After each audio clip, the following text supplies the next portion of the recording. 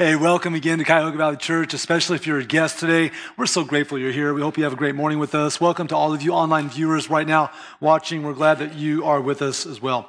Hey, as a pastor, I often get a front row seat to some of the most amazing life transformations because of Jesus. A lot of your stories, we see people that have come out of healing situations from abuse. There's restored marriages. There's freedom from addiction. People who've gone from just worldly living to godly living because of new life in Christ. And so it's great to sit on the front seat and watch Jesus just do his thing in the lives of other people.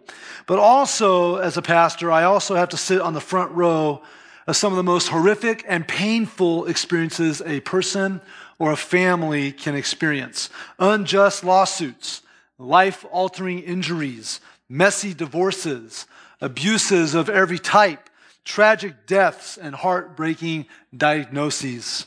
Over the years, I've been asked, what's been one of the most difficult situations I've ever had to deal with? And years ago, back in California, I had to bury a 16-year-old who was killed by his father.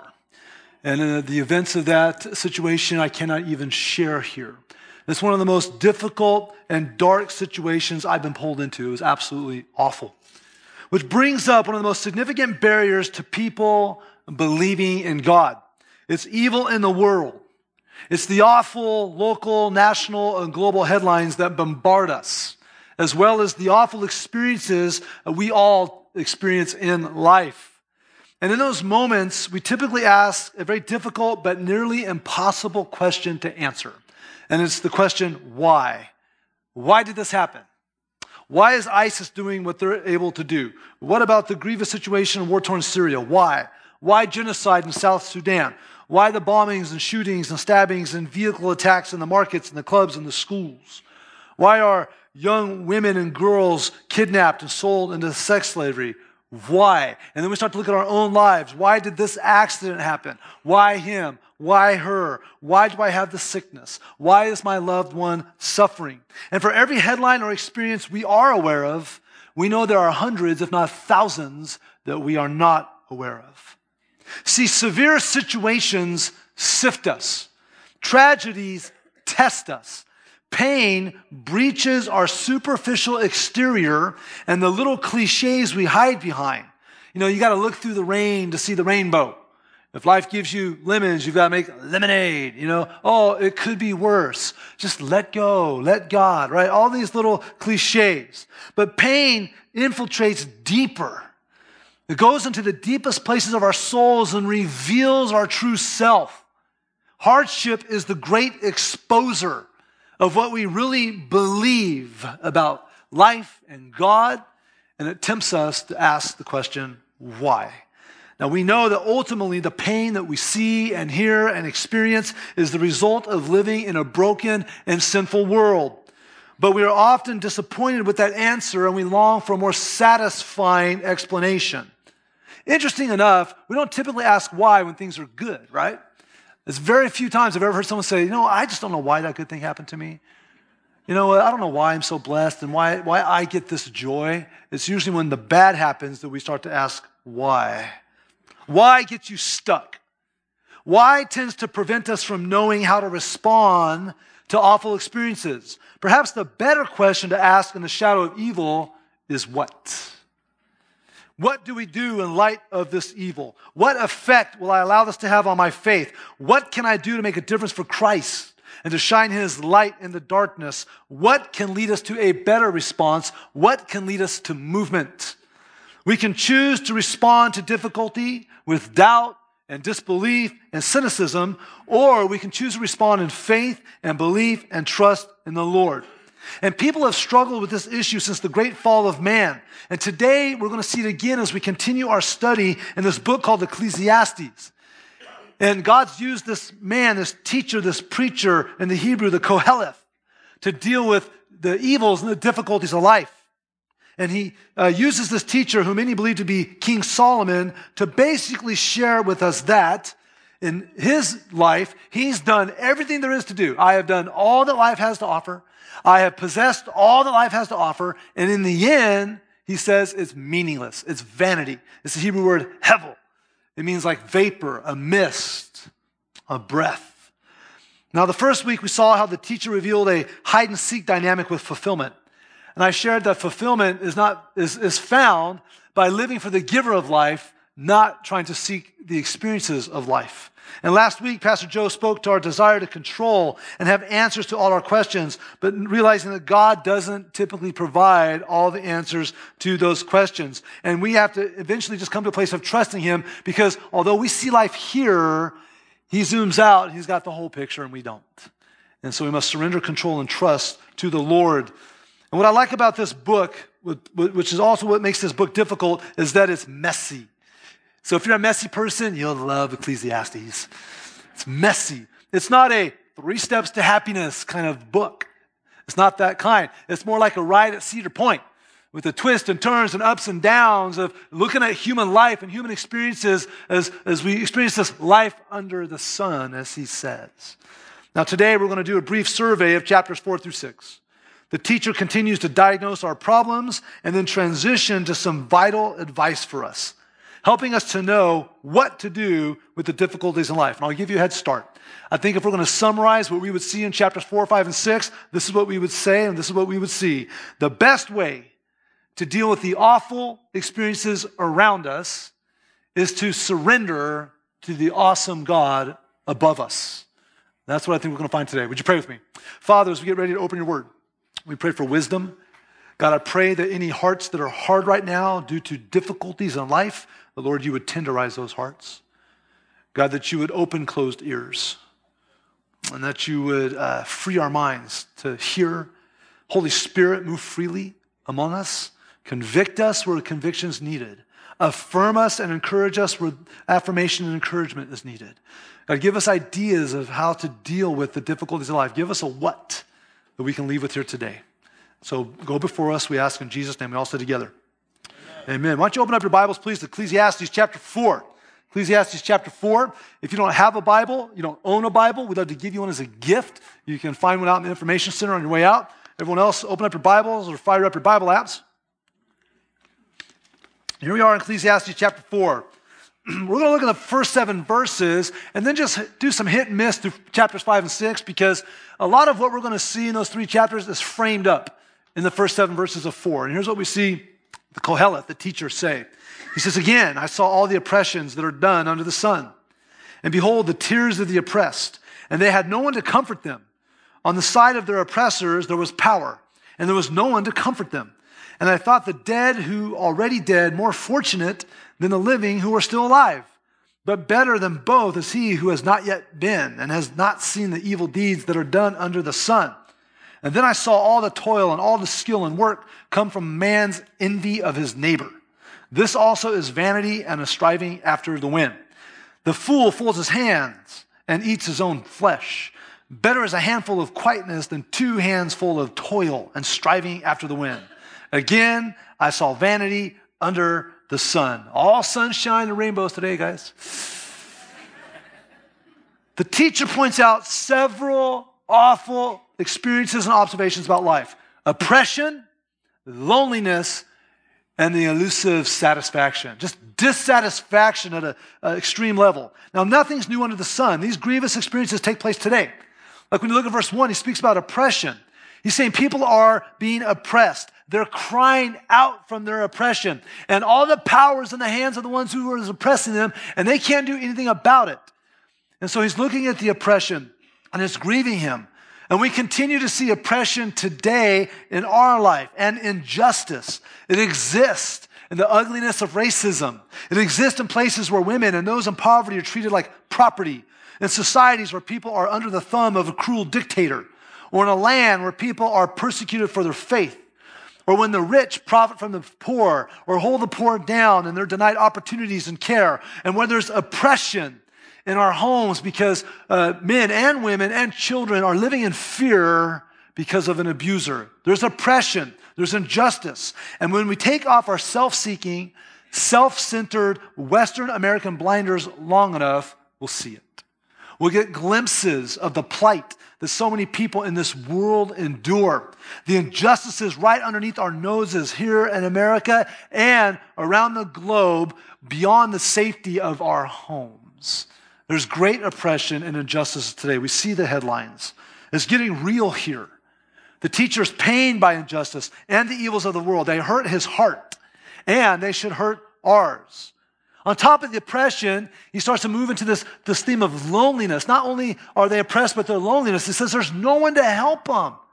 There's no one to help these people. In fact, in verse 8, it talks about some people have no heir or no family. And then he gives us contrast of those who aren't lonely with those who are. It's a popular passage of Scripture in Ecclesiastes chapter 4. It's interesting. We usually teach it from the context of community, which is true. But don't forget, the other side of that is loneliness. And so we look at Ecclesiastes 4:9. It says, 2 are better than 1 because they have a good reward for their toil. For if they fall, one will lift up his fellow, right? This is a good thing. But woe to him who is alone, who has no one to lift him up. And when he falls, he has not another to lift him up. Again, if two lie together, they keep warm. This is winter conditions. We understand winter, all right? But how can one keep warm alone? And though a man might prevail against one who's alone, two will withstand him. A threefold cord is not quickly broken. And so there's this contrast between those who are in relationship and community, those who are lonely, and the vulnerability that comes with that. And we see this as a significant issue. We need each other. We need relationships. We need community. Loneliness is such an issue, and it's a growing concern, by the way. More and more studies are coming out now saying that there are big issues due to isolation. People are isolating themselves. Just don't look any further than our homes.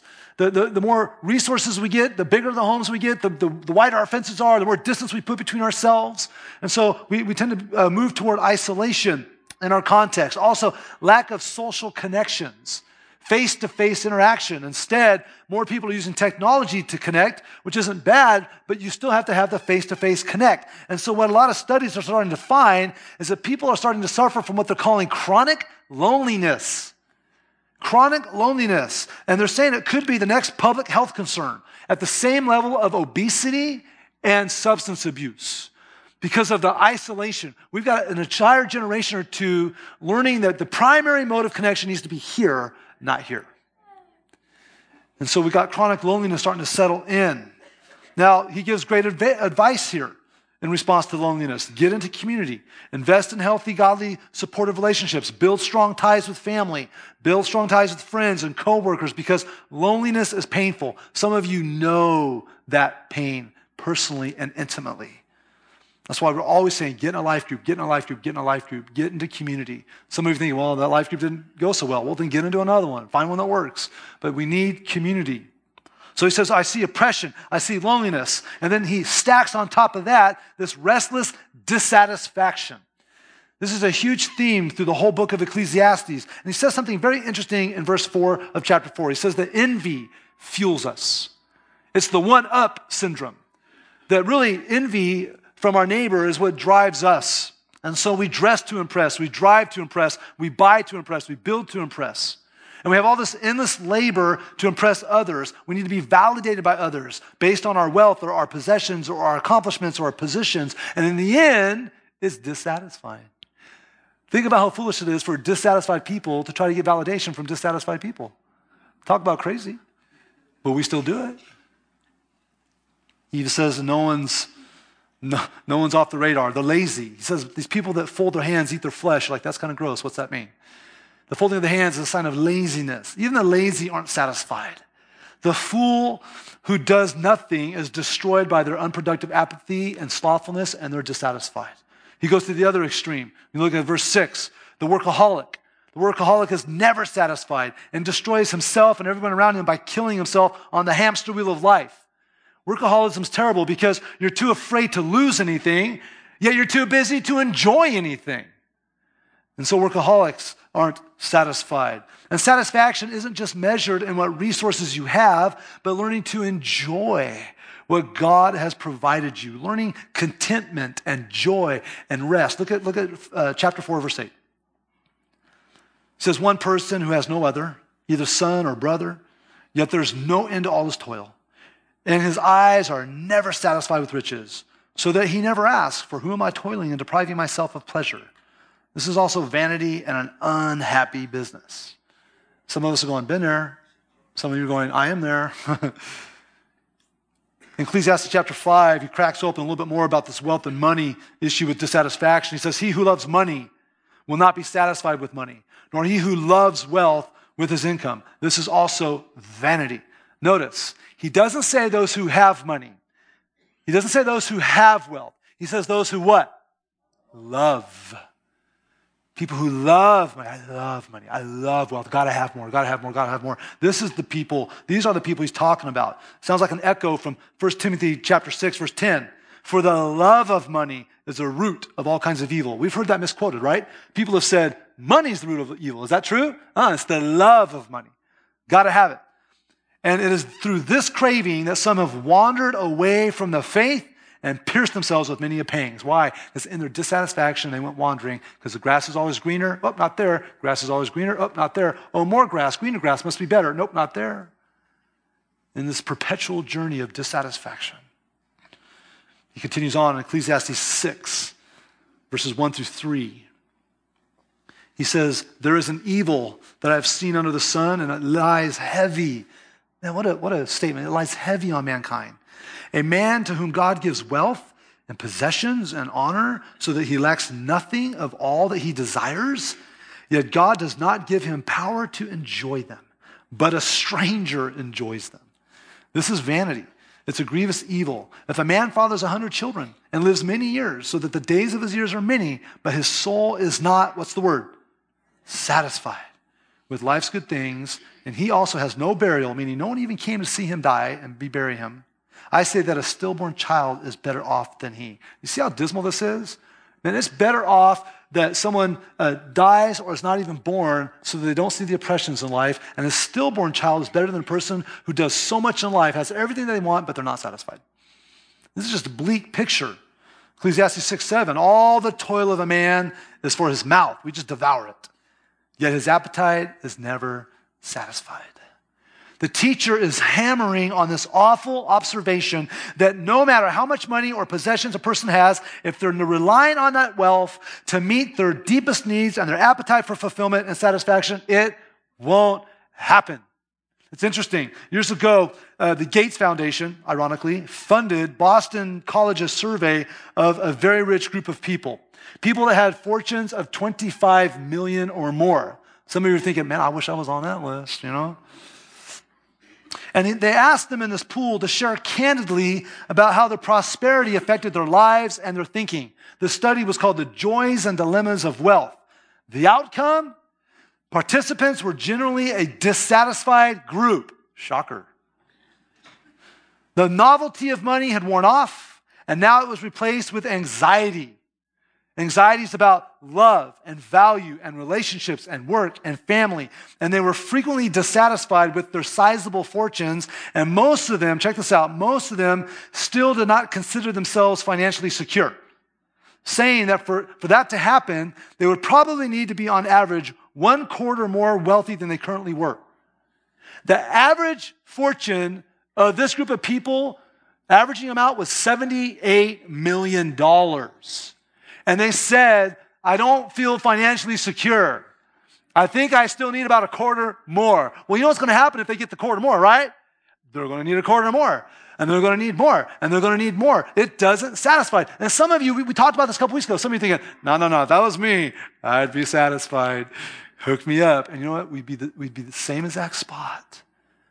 We'd be the same exact spot. Interesting enough, and this is related to the loneliness factor we just saw a minute ago, the participants in the study felt like their relationships had been altered or had become contingent on their wealth.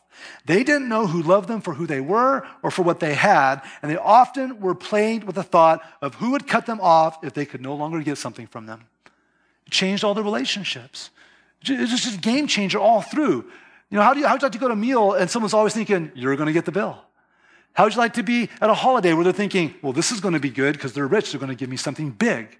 And they just realized the expectations and the anxiety that came with wealth were plaguing them. And so dissatisfaction is a grievous evil. And just to make sure that you don't get off track here, when the Bible talks about the wealthy, you know it's talking about us, right? When the Bible talks about wealthy, you think, oh yeah, it's all those rich people, it's all those millionaires. No. The Bible is talking about us when it talks about wealthy. I hope we know that. Some of you are thinking, man, you haven't seen my paycheck. Let's just have a fun little exercise here. Let's just say King Solomon wrote this book. And if you know anything about King Solomon, richest man that ever lived, right?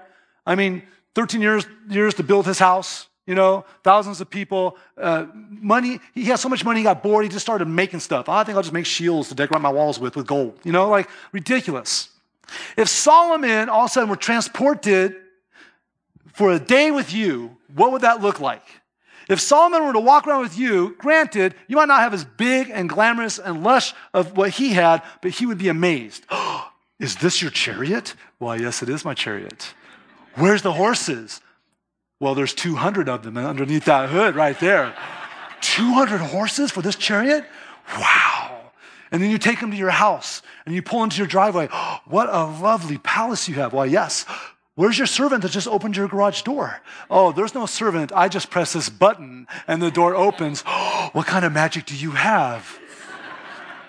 Do you park your chariot in this room? No, my wife parks her chariot in this room. Because there's not room for my chariot, because on the other side of the room are boxes of all my stuff. You have all that stuff in those boxes? Yes, and I don't even know what's in those boxes. I have boxes inside of boxes of my stuff, and he looks at you in amazement. Wow. And then you walk him into your house, and the first room he sees is your bathroom. Oh, what are these lovely silver instruments? Oh, that's called a sink. If I just turn this little lever, water comes out. What? You don't have a servant go and get you water? No, I just turn this handle and water comes out. In fact, watch this. If I turn this handle, the water changes temperature. Oh, this is great magic. Yes. And what is this? Do you drink out of this? No, my friend. We don't drink out of that. Everything that my body considers waste goes into that. Well, who cleans it? Oh, no one cleans it. I just lift this little lever like that and whoosh, where's it go? It leaves my house and it actually leaves my property. What? And then you take him down to your kitchen and he looks at your kitchen, looks at your pantry and it's full of food. And he goes, oh, you are very wealthy indeed. You hunt and gather much. Well, sometimes I hunt and gather and sometimes my wife hunts and gather. Sometimes none of us hunt and gather and we call for someone to hunt and gather for us. And a teenage boy will bring me something called pizza. You are truly a mighty king, yes. And then he opens your fridge and all the cold air comes out. What is this? What is this magic? Oh, yes, this keeps all my food cold. You can eat all this food? Probably, but not in one sitting. Well, what do you do after you eat? I come over to this little box. And what do you do with the box? I turn it on. What is it? It's a painting that moves. What? Yes, in fact, I have 700 paintings in this box that move. Well, let's watch your paintings. Yes, we shall sit and watch the paintings. Well, the paintings, we won't be able to see them when it gets dark. Oh, my ignorant friend. I just go over to this wall and I turn the switch and daylight comes into my home. What? How do you do these things? Oh, it's just the way it is here, my friend. And what happens if all of a sudden it gets cold? Oh, my friend. I just go over to the wall and I just press this button and either the sun comes into my room or a gentle breeze. Truly, you are a great master. Do we really know how good we have it? Do you even know how good we have it, how wealthy we are? In case we forget, half of the world's population, over 3 billion people, live on less than $2.50 a day. More than 1.3 billion live in extreme poverty, less than $1.25 a day. Half of one of our coffee drinks would feed someone for a day. We're so wealthy. More than 750 million people lack access to clean drinking water. And we have multiple faucets. We flush our waste with clean water. We're so wealthy. A quarter of humans live without electricity. 805 million people worldwide don't have enough food to eat. And yet one of the most common phrases echoed in an American home when we open our pantries and refrigerators is there's nothing to eat. 1 billion children worldwide are living in poverty, and according to UNICEF, 22,000 children die every day due to poverty. So before we get confused, when the Bible says wealthy, the bullseye is on us, is it not? We're wealthy. There's nothing wrong with wealth. It's those who what? Love wealth. So to sum up the teacher so far, we've got pain without relief, loneliness without care, wealth without enjoyment, work without satisfaction, questions without answers, awful experiences. Now, sure, the teacher says, get some friends. Learn to enjoy what you have. Those are a couple good what's in the mix. But in Ecclesiastes 5, we see the major what. What do we do with all this? Well, what does Koheleth do? In all 12 chapters of Ecclesiastes, chapter 5 has the most concentrated use of the word God in the whole thing. And they're found in the first 7 verses. Look at Ecclesiastes 5, verses 1 through 7. Guard your steps when you go to the house of God. To draw near, to listen, is better than to offer the sacrifice of fools, for they do not know that they are doing evil. Be not rash with your mouth, nor let your heart be hasty to utter a word before God. For God is in heaven, you are on earth. Therefore, let your words be few. For a dream comes with much business, and a fool's voice with many words. And when you vow a vow to God, do not delay paying it, for he has no pleasure in fools. Pay what you vow.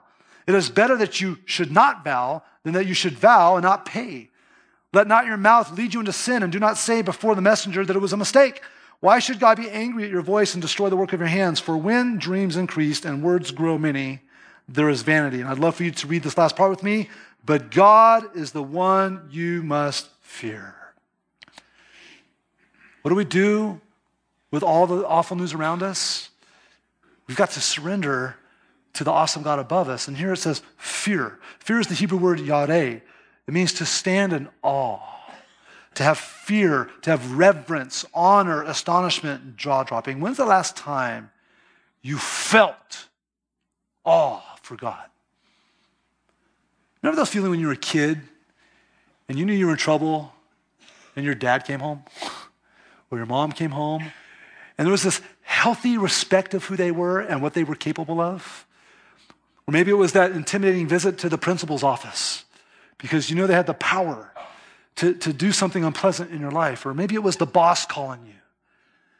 Now, we know that God is more loving than those examples in some cases, but there's this healthy respect and awe. When's the last time you felt that for God? This is God. Like we came in here today to be in awe of God, to lift him up and to worship him. We didn't come here to go, all right, God, what you got for me?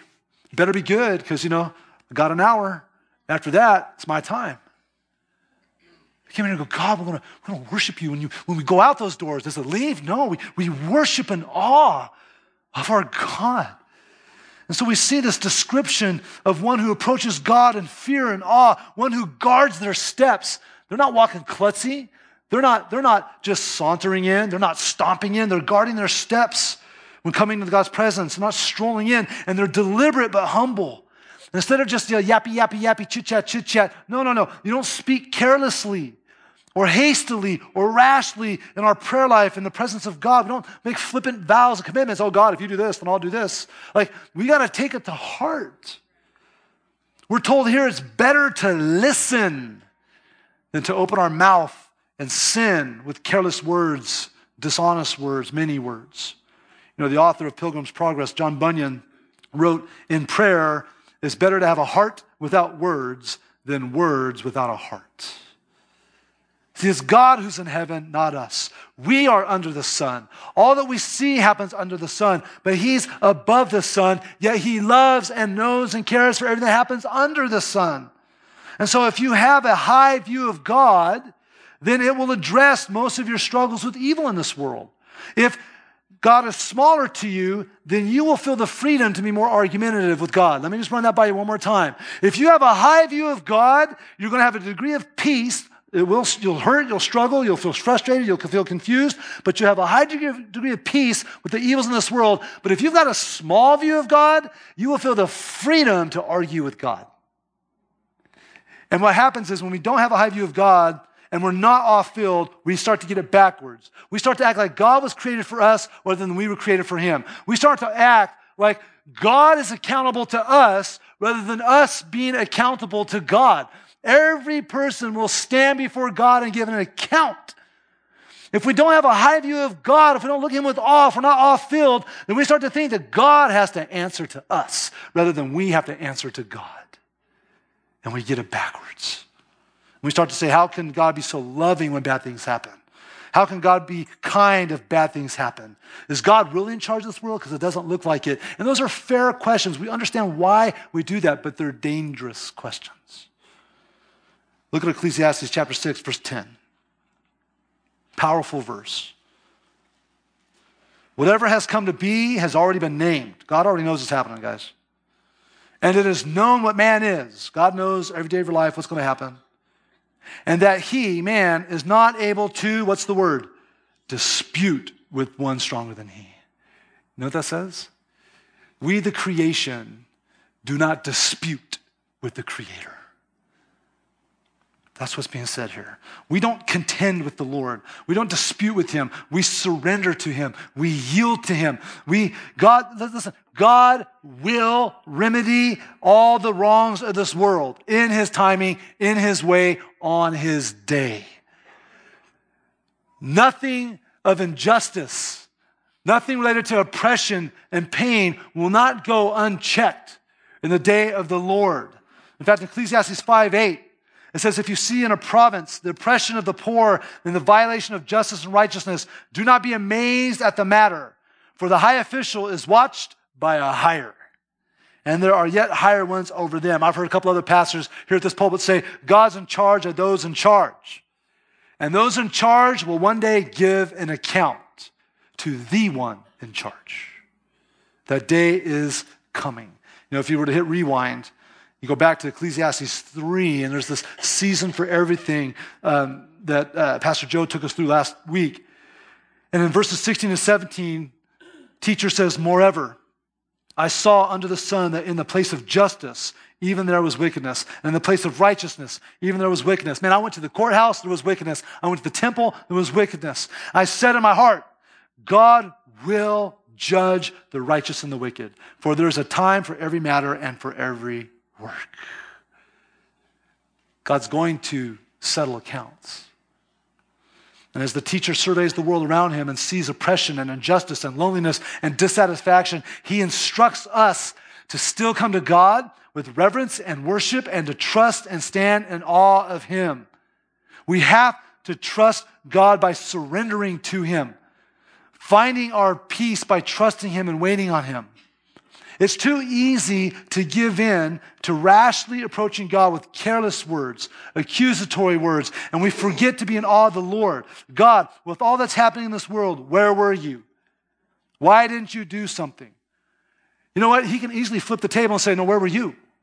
In fact, he did that once with a guy named Job, right? Job was not happy with what he was going through. And he started complaining and questioning God. He kind of forgot his place. For those of you that have teenagers, you know that experience. What did you just say? You clearly forgot who you're talking to in this moment. Job had that on a mega level. Job 38:4, God says, where were you when I laid the foundation of the earth? Tell me if you have understanding. Job 40, verses 1 through 5, the Lord said to Job, shall a fault finder contend with the Almighty? He who argues with God, let him answer it. And then Job did answer. He said, behold, I'm of small account. What shall I answer you? I lay my hand on my mouth. I have spoken once, and I will not answer twice, but I will proceed no further. You know what Job said? Oops. Spoke too soon. Spoke a little too brave. Not that we can't bring our pain and bring our cares and lay them at, yes, but it's the tone, it's the attitude, it's the trust or the lack of trust. You know, for 5 chapters, God gives Job a stern verbal reminder of who he was questioning, that he temporarily forgot his place. At the end of this, you know what Job said? In Job 42:6, he says, I despise myself and I repent in dust and ashes. Job surrendered. Job surrendered. He says, the answers to my questions are way, way, way above my pay grade. I just need to surrender and trust. You know, not only can God say to us, where were you, in the way that he said it to Job, but if we find ourselves saying to God, God, the sex trafficking issues, the poverty, the injustice, the oppression, where were you? Why didn't you do anything? He can turn the tables and say, oh yeah? You care about these things, huh? Where were you? You say, where were you when people in your city and your world were suffering from hunger and poverty and oppression and wars and hopelessness? Where were you? Where were you when little babies were being murdered and women with unplanned pregnancies were feeling conflicted and confused? And where were you when millions of orphans needed a home? Where were you when millions of people around the world were trapped in a false religion and they didn't know of me and they didn't have a missionary or a Bible or maybe no one inviting them over their home for a meal? Where were you when teenagers in your town were being abused and abandoned and neglected and bullied and tempted by drugs and alcohol and sex? Where were you when the prisoner and the drug addicted and the grieving and the emotionally oppressed and depressed needed hope and needed encouragement? Where were you when women and girls were being forced into sex slavery and trying to get out? God could easily make a case saying, oh, these are important issues to you that you bring it to me? Where were you and what were you doing about them? In fact, when's the last time you prayed about them? If God answered all your prayers today, would the world change or would just your world change? We have a high God, a lofty God. He sits enthroned above the earth. He sees, he knows, he's dealing with it. The day's coming. But we can't play these games like, where were you, God? He's going to go, well, where were you? You care about it? What were you doing? I was preoccupied with things that were important to me. So you got to get it straight. Evil, injustice, pain, they do not weigh and measure God. They weigh and measure us. 1 Peter chapter 1, 6 and 7. We get a little bit of a why to go with the what.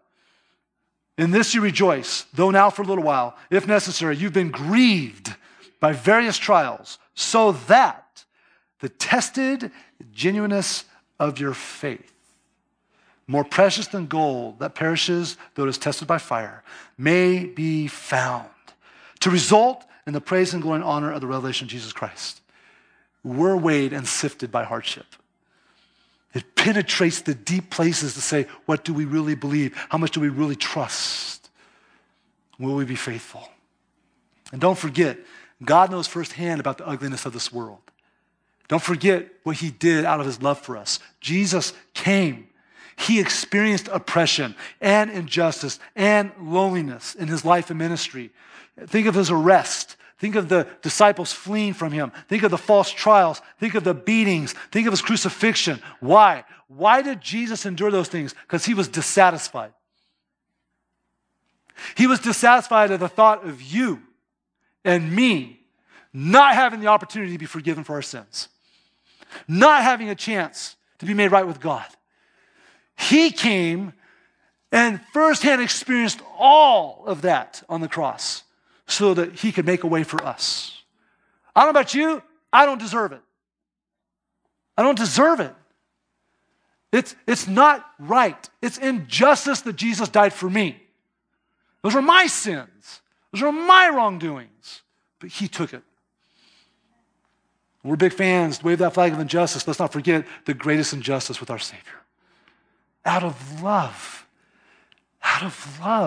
to make a way. We need to come to the cross. We need to look at the resurrection. We need to look at the power that Jesus demonstrates over all these things. And one day, he's going to reconcile. This whole series is called Pursuit of Purpose. We actually live out our purpose when we surrender and trust God despite difficulty. Because our purpose is to glorify God. And to glorify God in the midst of suffering is a light that shines brighter than the light of glorifying God in prosperity. That brings contrast. I think about that young man named Brandon that I buried 18 years ago. And the dark cloud that came over our community because of that situation. And there were people greatly suffering. But you know what? People decided to surrender to God and trust him despite that. I saw friends of this young man. I saw family members of this young man cling to Christ. I saw them start to love on people that were hurting and crying out. And because of the love of Christ in them and through them, we saw teenagers come to Christ. We saw people grow in their faith. They just chose to surrender and trust. Will you surrender and trust the Lord today in the face of whatever great evils you are aware of? The best way to deal with awful experiences around us is to surrender to the awesome God above us. If you're a believer, what that means for you is that you need to align yourself with Christ. You need to stay in awe of him. We grow cold, we grow lukewarm, and we forget it's God. And so we need to not only hold him in awe and be awe-filled, but we need to see how we can live for his kingdom. This kingdom's coming. We're building it now. How are you building God's kingdom? Are you on the bench or are you in the game? So easy to sit on the bench, go, well, you should have done that, should have done that. God's called us to be on the field doing his work. How are you doing that? It makes a difference in this world. If you don't know Christ today, you need to surrender to Christ. You need to surrender to this one who loves you and one day will reconcile all things. He'll give you a new life now, eternal life now. I want to invite you into that, to surrender ultimately to the one who loves you. Now, in chapter 5 here, it says that when you draw near to the house of God, to come listening before speaking. I want to invite us into that moment as we close out here. I want to invite you just to listen. We don't do this enough. I want to give you guys about 60 seconds or so just to reflect on what you've heard, what you've read, what the Lord's spoken to your heart, what he's said to you from his word, and process what he's telling you your next step will be today because of what you've heard. So I invite you to pray. Would you bow your head and close your eyes? We're just going to enter into a time of prayer here together.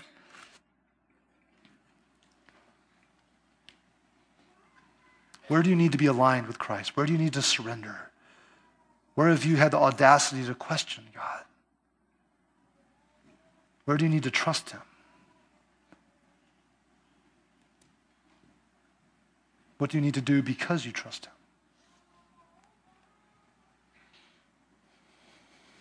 Father, we confess that there are times when we are filled with doubt. We're discouraged by headlines. We're discouraged and hurt by the pain we see in lives of people we know and love. Frustrated by pain in our own lives. And Father, we confess that there are times when we come to you and we forget our place. Lord, we know that you want us to come and cry out to you. We come and bare our heart. But Lord, help us to do it with awe. Help us to not lose our place. Help us to surrender to you and yield to you, even as our Savior did. Not your will be done. Not my will be done, but your will be done. That's the cry of our heart. Help us to align to you, Lord. I pray for my brothers and sisters in Christ that whatever adjustment needs to happen in their life today, Lord, that they do it with faithfulness, that they surrender. Lord, I pray for any man or woman or boy and girl in this room or watching online right now that needs you, that's never invited you into life, that their sin is so evident, that their lack of having you and knowing you is so evident, but they're ready to believe. And if that's you today, I just want to lead you in a prayer. It's not the prayer, it's not the words, it's not me, it's just a guide, it's a map for your heart. It's on the screens. If you want to follow, you can say, Lord Jesus, today I surrender to you. I confess that I'm a sinner. I've contributed to the awful experiences of this life. I'm tired of running from you. I'm tired of resisting you. I come to you in belief right now, believing that you love me. You died on the cross and you rose from the grave so that I can be forgiven. I commit my life to follow you, and out of awe of you, join the work to build your kingdom on earth until you return from heaven or call me home. We ask all these things in Jesus' name. We all said together, amen. As you prepare to leave today, we're just going to worship for a while. We're not heading out the doors yet. We're going to just linger and worship for a little bit. As a believer in Christ, I just ask that you lay down whatever barrier you walked in here with that's keeping you from trusting God, surrendering to God in your life. If you profess faith today, your next step is to take that response card that's in your program and just rip it off and mark, I gave my life to Christ. Turn it into the baskets that come around shortly. And we're going to just want to get in touch with you and tell you how to follow up with this new relationship with Jesus. But I tell you what, guys, the best way to deal with awful experiences around us is to surrender to the awesome God above us. Amen? Let's stand. Let's worship together.